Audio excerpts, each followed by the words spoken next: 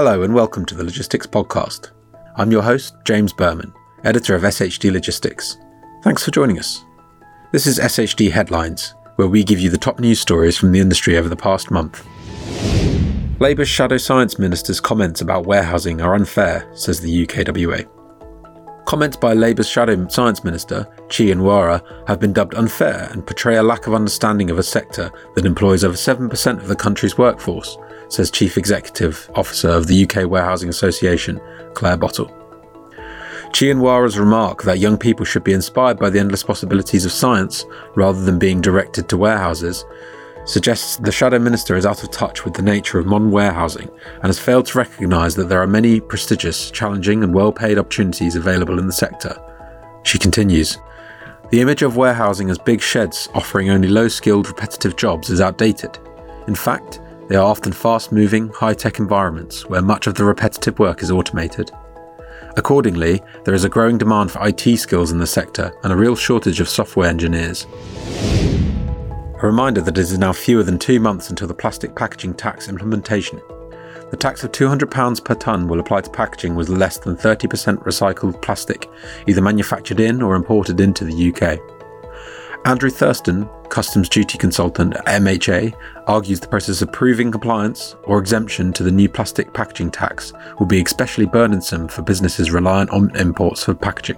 There are good intentions behind the plastic packaging tax, but while it should work well for UK businesses who source their plastic packaging domestically, it will create a very cumbersome administrative burden for those that rely on imports and possibly prove self-defeating. In international news, the Chartered Institute of Logistics and Transport Ghana will support a new Transaid driver training project. International development organisation and charity Transaid has signed a Memorandum of Understanding with the Chartered Institute of Logistics and Transport Ghana, aimed at promoting mutual cooperation in the area of road safety. The agreement follows less than a year after Transaid began developing a professional driver training programme in the country's capital, Accra, its first project of this kind to be launched in West Africa. With funding secured from Puma Energy Foundation, Transaid has set out to raise training standards and expand training capacity for heavy goods vehicle drivers. Now, over to SHD property expert David Thame for the latest news. Thank you, James. This is David Thame with the property news. I want to talk to you about rents. You're going to find rents going up this year, and you're going to find them going up fairly steeply. Why? Well, there's 2 or 3 explanations. Let's start at the beginning. The huge amount of warehouse take-up and the relatively less huge amount of warehouse availability has resulted in what estate agents are calling a critically low vacancy rate in the UK warehousing sector. Different agents have different views about exactly how low and exactly how critical. CBRE say about 1.5% of space was vacant at the end of 2021. Gerald Eve, who keep their eye on these things, prefer a rather different number. Perhaps they're looking at a different set of buildings, but they come up 4.5% by the year end. Either way, this is extremely low.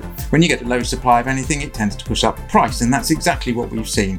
Rents in the last quarter of last year, and these are Gerald Eve's figures again, rose by a further 4.2% for prime warehouses. That's 4.2% in just 3 months. That's one hell of a rate of inflation. Over the entire year, the rate of inflation in industrial rents was 13.7%.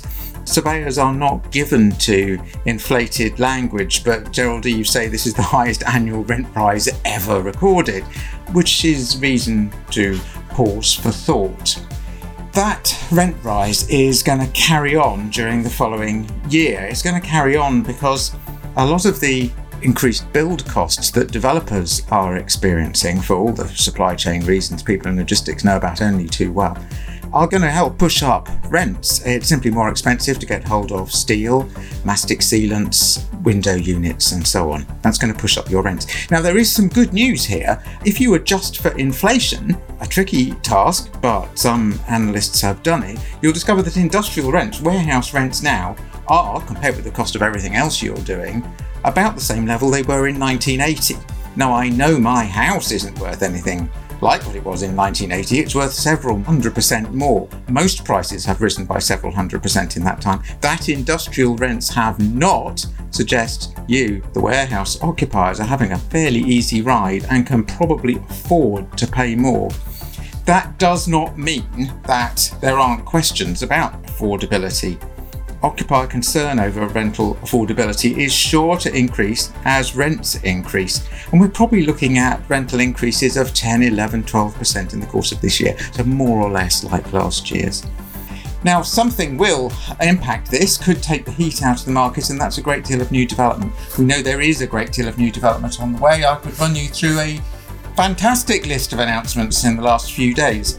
2.8 million square feet of logistics space is being developed at Northampton Gateway Rail Freight Exchange. That's Wroxhill doing that. Another 3.5 million square feet Wilton developments have on the boil close to the M18 at Thorn in South Yorkshire.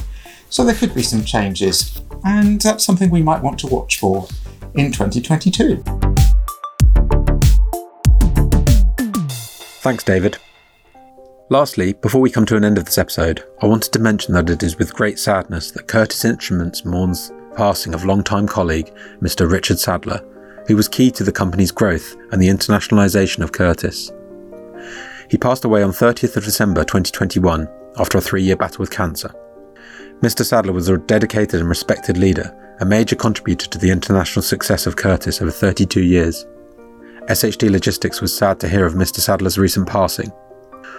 Rob Fisher, Group Director of SHD, commented, "Richard was one of the very first clients I visited when I joined SHD back in the 90s.